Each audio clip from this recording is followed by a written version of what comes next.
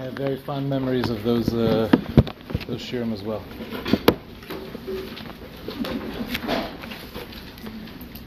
It's my first time in Stern. I know, I didn't date a girl that went to Stern, so I didn't do the hang out outside awkward thing.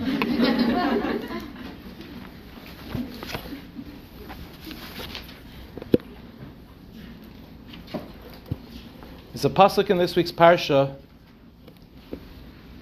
that seems to come out of nowhere. Doesn't have anything to do with any stories that we're reading. It's one line. The pasuk says, "Vatamas Devora meinekes Rivka." Devora, the wet nurse of Rivka, passed away. Vatikaver mitachas lebeis el tachas ha'alon. She was buried below Beis El, buried beneath the Alon. Vayikra Shmo Alon Bachos. And they named this place underneath this tree where she was buried, Alon Bachos. Alon Bachos means a tree of tears. The Torah tells us that Devora dies as if we know who Devora is. But we don't know who Devora is because her name has never been mentioned before. So the question is, where'd she come from? If you go back all the way in Parshas Chayesara, there's a conversation that takes place between Rivka and Lavan. Rivka has to make a decision whether or not she's going to go with Eliezer to return to the house of Yitzchak, to marry Yitzchak. Vatomer Elech. Rivka says to Lavan, I'm going to go. I'm going to go with Eliezer. V'yishalchu es Rivka achosam. So he sent Rivka, his sister, ve'es meinikta. And also along with Rivka, he sends a wet nurse. The question is, why did he send a wet nurse? Well, depends on how old you believe Rivka was. If Rivka was 3 years old, perhaps, though unlikely, perhaps she was still nursing. Of course, this doesn't make so much sense because I don't know who leaves a decision like this in the hands of a 3-year-old. I have young children. I've never asked them their opinion on whether or not they want to leave my family and go marry somebody. I have a 19-year-old daughter. I had that conversation with her. Baruch Hashem, she's now engaged. Watch this, watch. Mirz Hashem Bayu.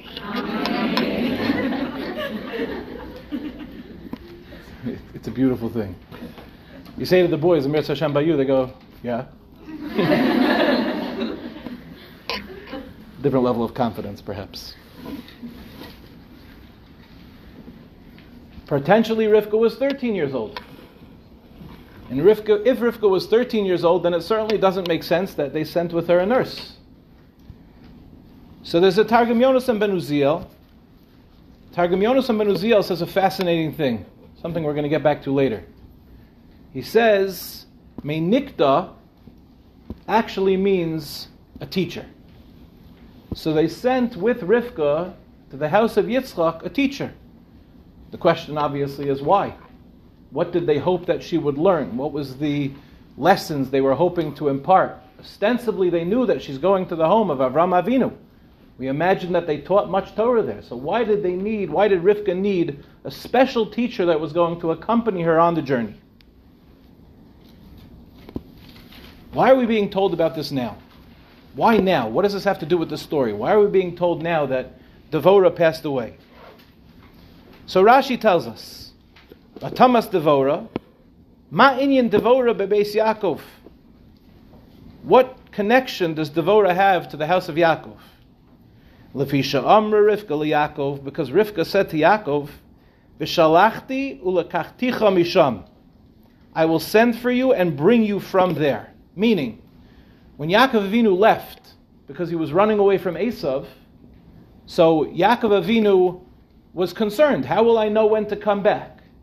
So Rivka said, don't worry. I will send for you someone to come retrieve you. Shalcha Devora Etzlo. So she sent Devora lePadan Aram, to Padan Aram, Latzeis Misham, to tell Yaakov Avinu it was time to go. Umeisa Baderech. And on the way back, Devorah passed away. So there are a bunch of questions that come up over here. Okay, Yaakov needs to know when to come back. Rivka sends Devorah, her meinekes, from when she was 3 or 13 years old. The original person that accompanies her on her journey, she tells this woman to go get Yaakov Avinu. Now, travel in those days was a perilous affair. And to send a woman in those days unaccompanied, especially an elderly lady who had been with Rivka all of these years, that's a very strange messenger to send. She could have sent anybody. She could have said, it's okay to come back now. Esav, his anger has somewhat subsided. Why does she need to send Devorah? And this question is further compounded by the Chizkuni. The Chizkuni, if you take a look at the Chizkuni based on the Medrash Agada, the Chizkuni says that when Devorah got to Yaakov, Yaakov didn't want to leave the house of Lavan. We always grew up, Yaakov decided it was time to leave, so he left. No. It seems that there was some hesitancy on the part of Yaakov. The Chizkuni doesn't say how long. But ostensibly, for a period of time, Devorah had to wait in that house to convince Yaakov to leave the house of Lavan and ultimately to come back to Eretz Yisrael. The question is, what was going on in that conversation? This wet nurse, this teacher, this elderly lady travels on her own to go to the house of Lavan, to tell Yaakov Avinu, it's time to come home. And Yaakov Avinu says, no, I'm happy here in the house of Lavan. They have some sort of back and forth, but we don't know the back and forth. The Chizkuni doesn't tell us. What was the conversation? We don't know. But it took Yaakov Avinu time until eventually he conceded, and eventually he came back. What else is strange about this story? The Torah has no details that are extra. The Torah tells us, and this seems to be of great importance, that she was buried underneath a tree, and the name of the tree is Alon Bachus, the tree of weeping. Why is it called the tree of weeping? So for here we have another Rashi, a beautiful Rashi.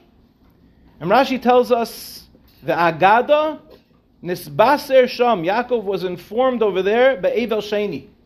On that day there was a second reason for Yaakov to be an Avelis. Not only did Devorah pass away, Shehugod lo al imo shemesa. It was on that day that he found out that Rivka had died. Rivka is the only person in the Torah that it doesn't tell us that she died. Why doesn't it tell us that Rivka Imenu died? Rashi says, Va'alon b'lashon Yevani acher. Alone, the word tree here could also be understood to mean another, as in another person has died. And why don't we hear anything about Rivka Imenu's passing? The day of Rivka's death is concealed, it's hidden from us. Why? When Rivka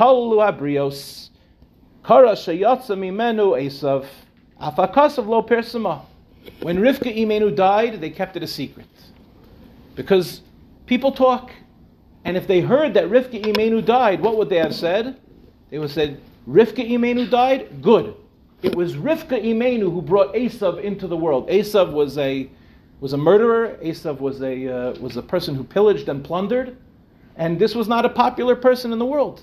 So when Rivka dies, the world is going to say, good that she died. Cursed is her womb, because she brought Esav into the world. So they kept Rivka's death a secret.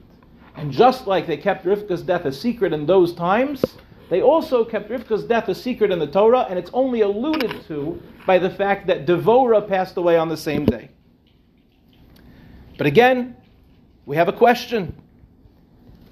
If the only reason we're not mentioning the death of Rivka is because of Esav, so why does it help to mention it in the context of Devorah?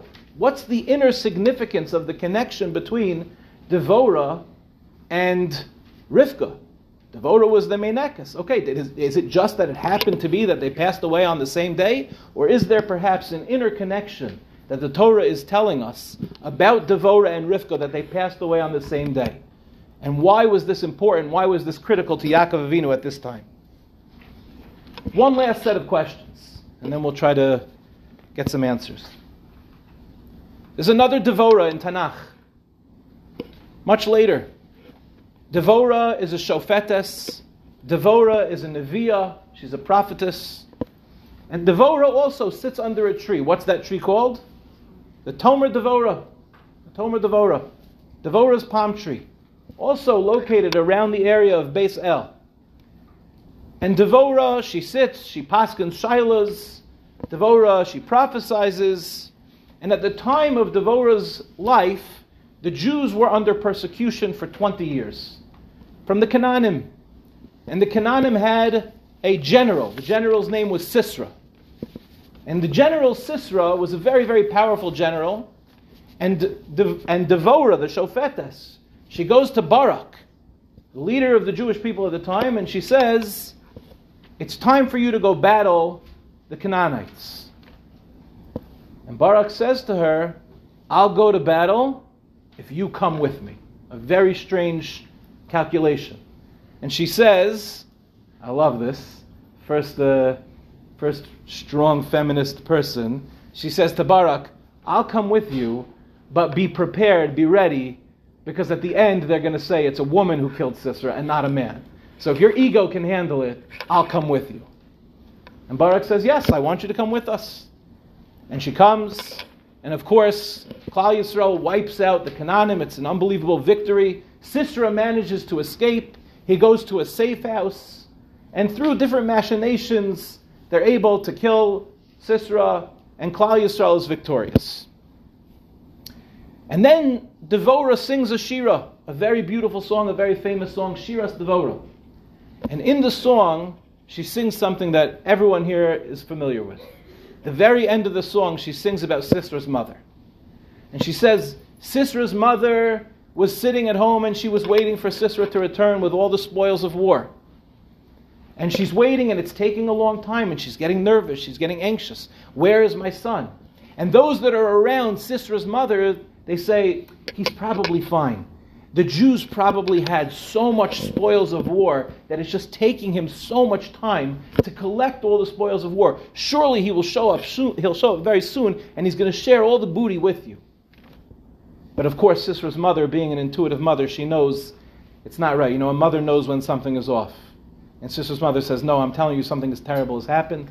And ultimately she finds out that Sisera passes away and she cries mea kolos, she cries 100 kolos, from which we get on Rosh Hashanah that we blow the shofar 100 kolos. That's the connection between Sisera's mother and the Rosh Hashanah shofar. And again, we have many questions. Why was it that Barak said, I'm not going to war without you? What was Devorah? A leader of Klal Yisrael, no doubt, but not a warrior. What was she going to contribute to the victory? And why, at the very end, does she write this song about Sisera's mother? What's that got to do with anything? I want to share with you an idea relevant to every person in this room, including myself. Life is exceptionally vulnerable. Life is exceptionally vulnerable. We do things in this world, strange things, in order to feel safe in a vulnerable world. For example, Klal Yisrael in Mitzrayim, Lamaisa 80% doesn't leave. If you were in Auschwitz, and you had the opportunity to walk out of the gates of Auschwitz, would you leave? I imagine everybody in this room says, absolutely, I'd be the first one out, I'd be running for my life. But in Mitzrayim, it wasn't true. In Mitzrayim, 80% stayed behind. And why? I shouldn't quote this movie. I won't quote it, it doesn't matter, but there's a movie. You'll figure out which movie it is. If you know it, you know it. If not, it doesn't matter. But there's a movie. In the movie, it talks about these walls are strange. There's a person in jail. And he has the opportunity to go free, but the walls have grown on him. The walls of jail have grown on him. And it's hard to leave jail, because in jail, maybe it's a terrible place, but there's a safety to its terribleness. There's a safety to it. There's a familiarity with it. Even if you're being abused, but you know your abuser. It's like, I can do this every day. It's regimented. I know I have to wake up at this time. I know I'll get beaten if I do this. I know I won't get beaten if I do that. It's a terrible life, but it's a safe life. We cannot possibly fathom what Mitzrayim meant. The Holocaust was a drop in the bucket compared to Mitzrayim. After 210 years of slavery, Klal Yisrael didn't feel like they could leave. They had a slave mentality. To go free was a terrifying prospect. To go into the Midbar, Be'eretz Lo Zarua, where there's nothing, who's going to take care of us? To rely on miracles? So 80% of Klal Yisrael stayed behind. And even the 20% that left, every single time something happens in the Midbar, what do? We should have never left Mitzrayim. Mitzrayim was amazing. Can you imagine somebody leaving Auschwitz and saying, like, when they were in the DP camps, we should have never left Auschwitz. Auschwitz was amazing. But a person becomes accustomed to being a slave. And a person would rather be a slave than face the vulnerability of life. Which is why today we are seeing so often that people will become enslaved to things that will destroy them rather than face the vulnerability of life. For example, people don't do drugs, people aren't drinking, people aren't staying on their phone for insane amounts of hours for no reason. Nobody knows me better than YouTube. For me, YouTube is a person. She's female. I'm in a deep relationship with YouTube. She knows me better than anyone. She says, after you watch this, I think it would be a good idea for you to watch this. Have you ever done this? Have you ever started off watching a video of the Lubavitcher Rebbe at Farbrengen, and then 3 hours later you're watching them blow up a whale in Far Rockaway? You've seen that video? I love that video. I've seen that video so many times. Look at your screen time. Look at our screen time. What are we doing? There's a reason we're on our phones as much as we're on our phones. It's because it's easier to be on our phone and numb out than face the harsh realities of life, than face rejection, the feeling that I'm not enough, the inner negative beliefs that we all have. It's the challenge of dating, right? How many times can I keep putting myself out there? How many times can I keep getting that, oh, it didn't work out? How many times can I... Because it touches that vulnerability, and to feel those feelings, to allow yourself to sit in front of those feelings and allow them to hit you like a truck is the hardest thing in the world. But of course, when you numb out the bad feelings, you numb out the good feelings too, and vulnerability is the birthplace of connection. So you have a choice. You can either numb out, do everything you can to distract yourself, remaining a slave to the thing that's killing you, or you can choose to lean into the discomfort, pay attention to the really hard feelings, and have joy in your life, and have connection in your life. But those are the two options. You talk to somebody, let's say, a guy in yeshiva. That's what I do. Talk to a guy in yeshiva. He says, yeah, I'll tell you the truth, Rebbe. The reason I'm not waking up in the morning is because I'm on my phone till 4 o'clock in the morning. Why are you on your phone till 4 o'clock in the morning? Because I have no idea. I want to stop. I've done all the things. I've asked my friend to lock my phone. I just somehow can't manage to stop. You talk to the alcoholic who's divorced from his wife, estranged from his kids, homeless, living under a bridge with no job and no prospects. And you say to him, put down the bottle. And he says, and he's right, I can't. He can't put down the bottle. It's not because he doesn't want to. It's because putting down the bottle would force him to look at the vulnerability of life and say, I can handle this. And he doesn't believe that he can. He doesn't believe that he can sit in front of those feelings and allow himself to be okay. And so he has no choice but to take that medicine. The culture around marijuana today, marijuana is the same as beer. It's not about whether or not marijuana is the same as beer or whether it's worse or better than hard alcohol. The question is, how is it being used today? And there's no doubt that teenagers today are using marijuana to numb out rather than face the realities of how difficult it is to be a teenager. Do you remember how difficult it was? Do you remember what it's like to be 16 years old? I have 5 daughters.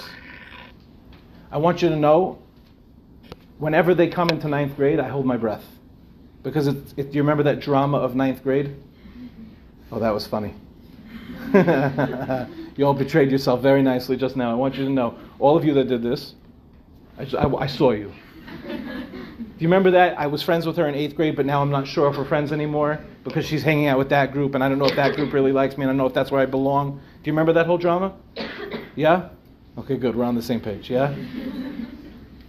I remember when my daughter, my oldest, I remember when she came into my room and she was crying because there was one girl that wasn't talking to her, and now it was like, are all the girls not going to talk to me? Because boys just punch each other, so it's like easy to know, right? And girls will freeze each other out, and it's like really mean. I mean, your species can be very mean.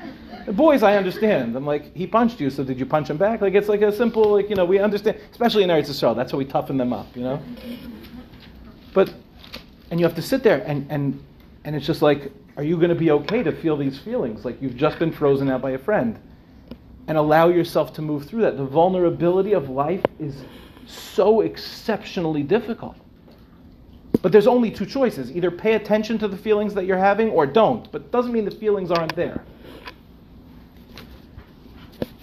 How do we get the courage to confront vulnerability? Where does that come from?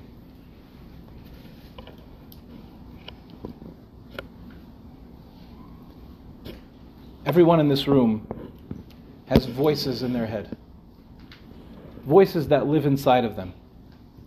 People that loved you into being. The people that told you you were enough no matter what. Everyone has a number of them. I'll share with you mine.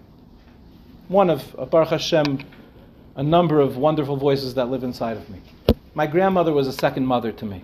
She passed away during COVID. My grandmother was the nicest person I've ever met in my entire life.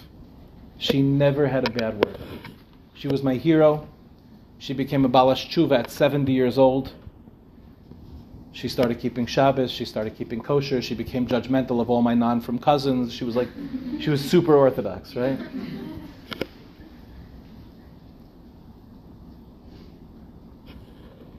Then the harshest thing my grandmother would ever say to me and my brothers, if we were like really throwing each other around, was simmer down now. That was the most intense I ever heard my grandmother. And whenever I came to her apartment after I made Aliyah and I would come to visit her, she didn't just greet me with a smile. She wanted to give away every single thing that she had. And nobody needed it. But like, you know how like, I don't know if you know this, but when your rebbeim or seminary teachers come to visit, we come with empty suitcases for all the Amazon stuff that we have to bring back to Eretz Yisrael. So I used to tell my grandmother, Grandma, I have no room left. She's like, you have room for this. She'd be emptying out her jewelry drawer. Your daughters are like this. She was giving me everything. She would buy donuts just in case I was in town, even if she didn't know when I was coming in. She always had donuts waiting for me. I could do no wrong in this woman's eyes. I could do no wrong. If I did something, she would say, it was amazing. I heard your thing, it was amazing. She just loved me. It's vulnerable to be here right now in front of you. I don't know what's going to be tonight. I don't know if you're going to go back and go, It's vulnerable. But there's a voice that lives inside of me. It's my grandmother's voice. Every time I get up to speak in front of everybody, and I hear her, I hear it inside of me. And she goes, you're going to be great. Like she's like, and even though she passed away, she's so alive. It's not like a Lubavitcher thing. Like she's really like, you know what I'm saying? Like, she's real. She's real. You should know, for me, it was the biggest comfort in the world. When I realized after my grandmother passed away, and it was so tragic, I couldn't be there for her levaya because I was in Israel and we were locked into the country. I couldn't say goodbye to her. She was in the hospital. I had no access to her. For a period of time, I was really broken. How was I not able to be there to say goodbye to my grandmother? This was Mamish's second mother to me. Until I found out, she's right here. That's what gives you the courage to go out there and put yourself out there. My daughter asked me, she was dating this boy, and she said, like, Abba, how do I know if I could do this? Like, how do I know? You know, you're going to go out, you're going to meet this guy, and is it going to go, and is it not going to go? Like, what happens if this? What happens if that? And I asked her, I said, Bracha, who are the voices that live inside of you that tell you that you can when you're not sure? And she made a list. And I said to her, okay, like, before you go on that date, can you take a deep breath and call on those voices?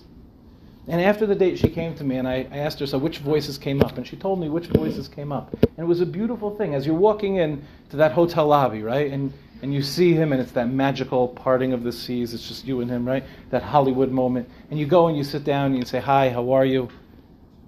What gives you the capacity to smile? What gives you the capacity to say Hineni? That's the hardest thing in the world. Knowing that there's a possibility that you might meet somebody and actually like them, and maybe it'll go, and maybe it won't. And worse, if it goes and then it doesn't, and you don't know why, and you're sitting there analyzing it in 1,000 different ways, what happened, what went wrong, and then the courage to start again. How many times do I get that phone call? Rebbe, I can't imagine putting myself out there again. It's not even that I wanted to marry him. It's just, like, how many times am I supposed to do that? And I hear it. And you're right. It's real. So where do you get the courage from to start again? It comes from these people that live inside of you that loved you into being.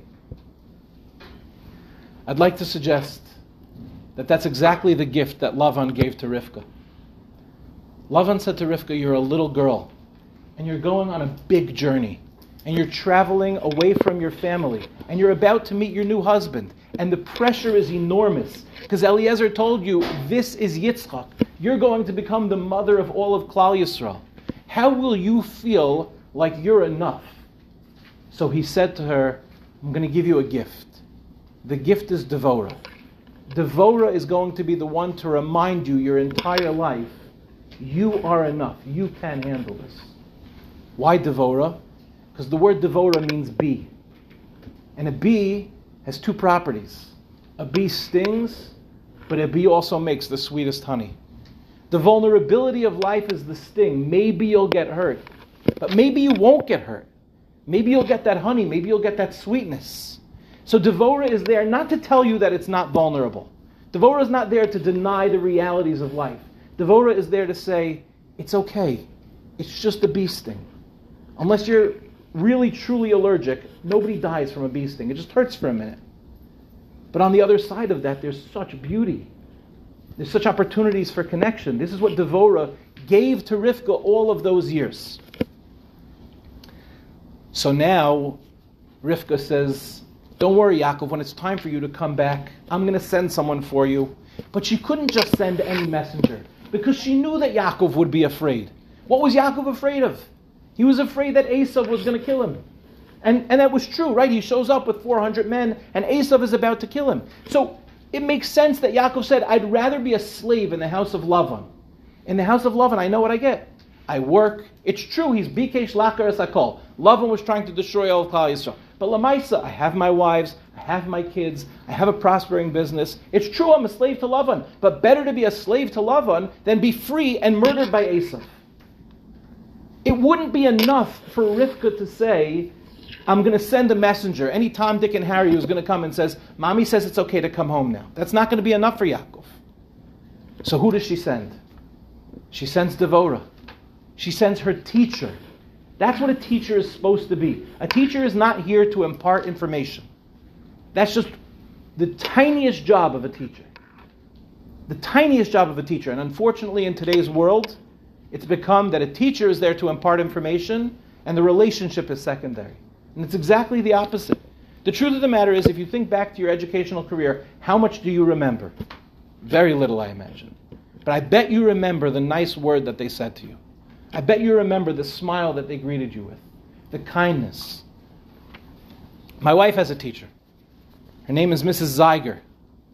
Mrs. Zeiger and my wife were very close in high school. And now Mrs. Zeiger just reached out to my wife. And when I was in America, my wife messaged me. She said, you're not going to believe who reached out to me. Mrs. Zeiger reached out to me. I'm so excited to see Mrs. Zeiger. Why? Because she could remember any shiur that she gave? No, you know what my wife tells me? She said Mrs. Zeiger always called her by her full name. And she greeted her with a smile and warmth. That's what a teacher is supposed to be. That's what Rivka was. That's what Rivka had from Devorah. And I'll tell you a secret. When you have that relationship, the Rebbe-Talmidah relationship, when you have that, it becomes one. One can't live without the other. Devorah is Rivka, and Rivka is Devorah. Like Rav Yochanan and Reish Lakish. Rav Yochanan was the one that brought Reish Lakish in from being a bandit, and he was Makarev him, and he helped him become a Baal Tshuva. But when Rav Yochanan stopped speaking to Reish Lakish died, and Rav Yochanan died. Because one can't live without the other. If the relationship is truly one, when one dies, the other one dies also. And that's why the Torah tells us, we can't tell you that Rivka died. Because if we tell you that Rivka died, then people are going to curse her out because they're going to say that's where Esav came from. But we can tell you in a different way. We'll tell you that Devorah died. Because on the day that Rivka died, Devorah died. Because Devorah's whole chayas, her whole life, was to be able to give to her Talmidah, to say, you are okay, you are enough. And that's exactly what she did for Yaakov Avinu. She went and she sat in the house of Lavan, and we have no idea. Maybe it was for months, maybe it was for a long time, maybe it was for even longer than that. We don't know how long she was there. But we know one thing. We have no idea what was said. We don't have any record of the conversation. Because could we possibly capture the words of what it means to sit and listen to somebody in pain? This is what women know that men don't know. When someone's in pain, you don't have to say anything. When someone is afraid, and they say, my life is at stake from my own brother. Devorah didn't have a strategy. She didn't plan it out. She didn't try to solve the problem. She just sat and listened to him, and she said, it's okay to be afraid. It's a beast thing. It's okay to be afraid. That's where courage comes from. That's where beauty comes from. That's where connection comes from. And she sat and she listened to him. Who knows how many hours? Until he was ready. And then he was ready. And under that very same tree that she was buried, many, many years later, there was another Devorah. And she also sat and she listened to Klal Yisrael in pain. And just like Yaakov was in the house of Lavan for 20 years the Canaanim were attacking Klal Yisrael. And finally, Devorah says to Barak, she says, enough. Enough is enough. You don't have to live this way. You don't have to live enslaved to the Canaanites. You can attack. And you'll be okay. So Barak says, you're saying it'll be okay, but they're the mightier army. I'll go if you come. Why? Because Klal Yisrael's army needed a mother to sit there and tell the troops, you can do this. Yeah, you're outnumbered, but you can do this. You don't have to live like this. That was the secret sauce of having her at the battle. It wasn't because she was a great warrior. It wasn't because she knew how to rally up the troops. When the troops walked by Devorah, they felt about themselves, we can do it. That was the gift that she gave to every one of those people. And that's why in Shiras Devorah, what does she say? She talks about another mother. A mother who's waiting at home. Because, Sisera may have been a Rasha, but Sisera was a great warrior. Where did Sisera get his koach from? Because there was a mother at home that said, I know my son will be victorious. And she was waiting for him. When you have someone who's waiting for you at home, how good a feeling is that? And when you don't have someone waiting for you at home, how tragic a feeling is that? For those that feel like, when I go home, it's awkward and uncomfortable and there's a disconnect and it's not safe for me to be myself. How exceptionally painful is that? Sisera was great because he had a mother who told him he was great. She had an irrational confidence in her son. And when he was coming home late, she was so in tune with him that when everyone was telling her, no, it's because of all the spoils of war, she said, no, it's not. I know my son. Something is wrong. I can just tell. I could feel it. And so she cried 100 kolos. And on Rosh Hashanah, we blow the shofar 100 times. Because Rosh Hashanah is a very vulnerable time. We're coming to Hashem and we're saying, we made terrible mistakes this year. Who amongst us can say that we didn't do Averos? Every one of us did Averos. So we're coming to HaKadosh Baruch Hu with great vulnerability and we're saying we messed up. But we call on those tears of Sisera's mother and we say to HaKadosh Baruch Hu, do you have irrational confidence in us? Like Sisera's mother had irrational confidence in him. Like Devorah had in Klal Yisrael. Like Devorah had for Rivka. Like Devorah had for Yaakov. Do you have that irrational confidence? It's the gift that every one of us wants to give to our own children. My mother has irrational confidence in me. I love my mother, but she was the most naive mother of all the mothers that ever was. And I would tell my mother lie after lie after lie. And that woman believed me every single time. Really. She would defend me. And I never understood, don't you know I'm lying to you? And she was like, it's not right what you're doing to my son. You don't know what a good boy he is. And the teachers were like, are you talking about the same person? And there was one teacher who told my mother in 10th grade, he said, you really need to get to know your son better. And she was really hurt by that. And it was like, yeah, maybe she believed the lie, but it was awesome being her kid. Not because I got away with murder, but because I knew I had a mother that believed me no matter what. That's the gift that we all want to give to our children. I want to share with you a piece of advice. Take it or leave it, but if you do it, it's awesome. Make a small list, 3-4 people max. Who are the people that loved you into being? Who are the people that had irrational confidence in you? It could be anybody. Parents, siblings, friends, camp counselors. It could be anybody. And call them. And I've done this with people before. I've called for myself. I called Richie Altaby. I called my mother. I called my father. I called camp counselors. And I said, I just want you to know, if I'm anything in my life, it's because of you. And it does 2 things. Number 1, what a beautiful thing to be able to give to somebody else. It makes them feel like $1 million. I gave this year, just the same exact year, a couple hours ago to the Mevaseret guys. And I said, do this. And I got a WhatsApp from one of the guys, and he said, Rebbe, I just want to make some time to call you. And I was so touched by that. Because this is like one of my favorite guys of all time, but I never knew that he saw me like that. And it meant so much to me. But more importantly, it will mean something to you, because these people are alive inside of us, but they're very often living in our subconscious. When you bring it into conscious being, it changes you. It gives you a sense of confidence. And confidence is attractive. When you show up somewhere and you say, Hineni, people go, oh, this is a person to contend with. They believe that they have the capacity to do. I want you to know that the great people in life are not great because they're more talented. It's just they believe they can do things that they can't yet do. And those people will accomplish tremendous things. And you can do that also if you would pay attention to the people that have already told you you're enough. A friend of mine is a very famous therapist. His name is Kivi Perlman. Some of you have ever heard of Dr. Kivi Perlman? He's an old friend. We went to camp together for many years back in the day. So he said, not that long ago, he said, everyone runs to therapy, but sometimes you just need to sit with a friend. Just sit with someone you love and just talk it out. And you don't need to run to therapy all the time. I wouldn't say this, but he's a therapist. He said it. He's allowed to say it. Everyone today is running to find a safe place, but you have safe places. And if you'll allow yourself to be vulnerable, I promise you that there will be people that show up in life and they'll tell you it's okay to be who you are. And the gift of authenticity, when you have that relationship, it changes you. There's a great Rav in Beit Shemesh. Some of you know him, Rav Kluger. Heard of Rav Kluger? I see Judah Michelle came and spoke here, so I'm sure you heard of Rav Kluger. There's a Maisa with two of my friends that they went to Rav Kluger and they were sitting by him. And Rav Kluger said to them, you know, you guys are best friends, right? And they said, yeah, we've known each other since we're 3. And he goes, it's a joke to think you're best friends. You don't even know each other. I said, Rebbe, what are you talking about? Of course we know each other. He said, yeah, well, each one of you comes to me and tells me secrets that you've never told the other one. So how could you possibly say that you're best friends? And he told them to go for a walk in the forests of Beit Shemesh. And he said, I want you to tell each other everything that you've told me. And they did. They went on an 8-hour walk.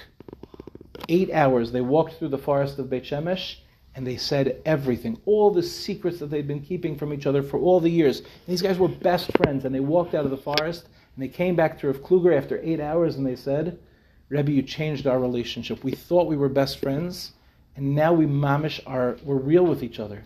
And it's such a blessing, like, I could finally say all the things that I've been holding inside, that poison box with all the secrets. Not everybody gets to hear those secrets, not everybody.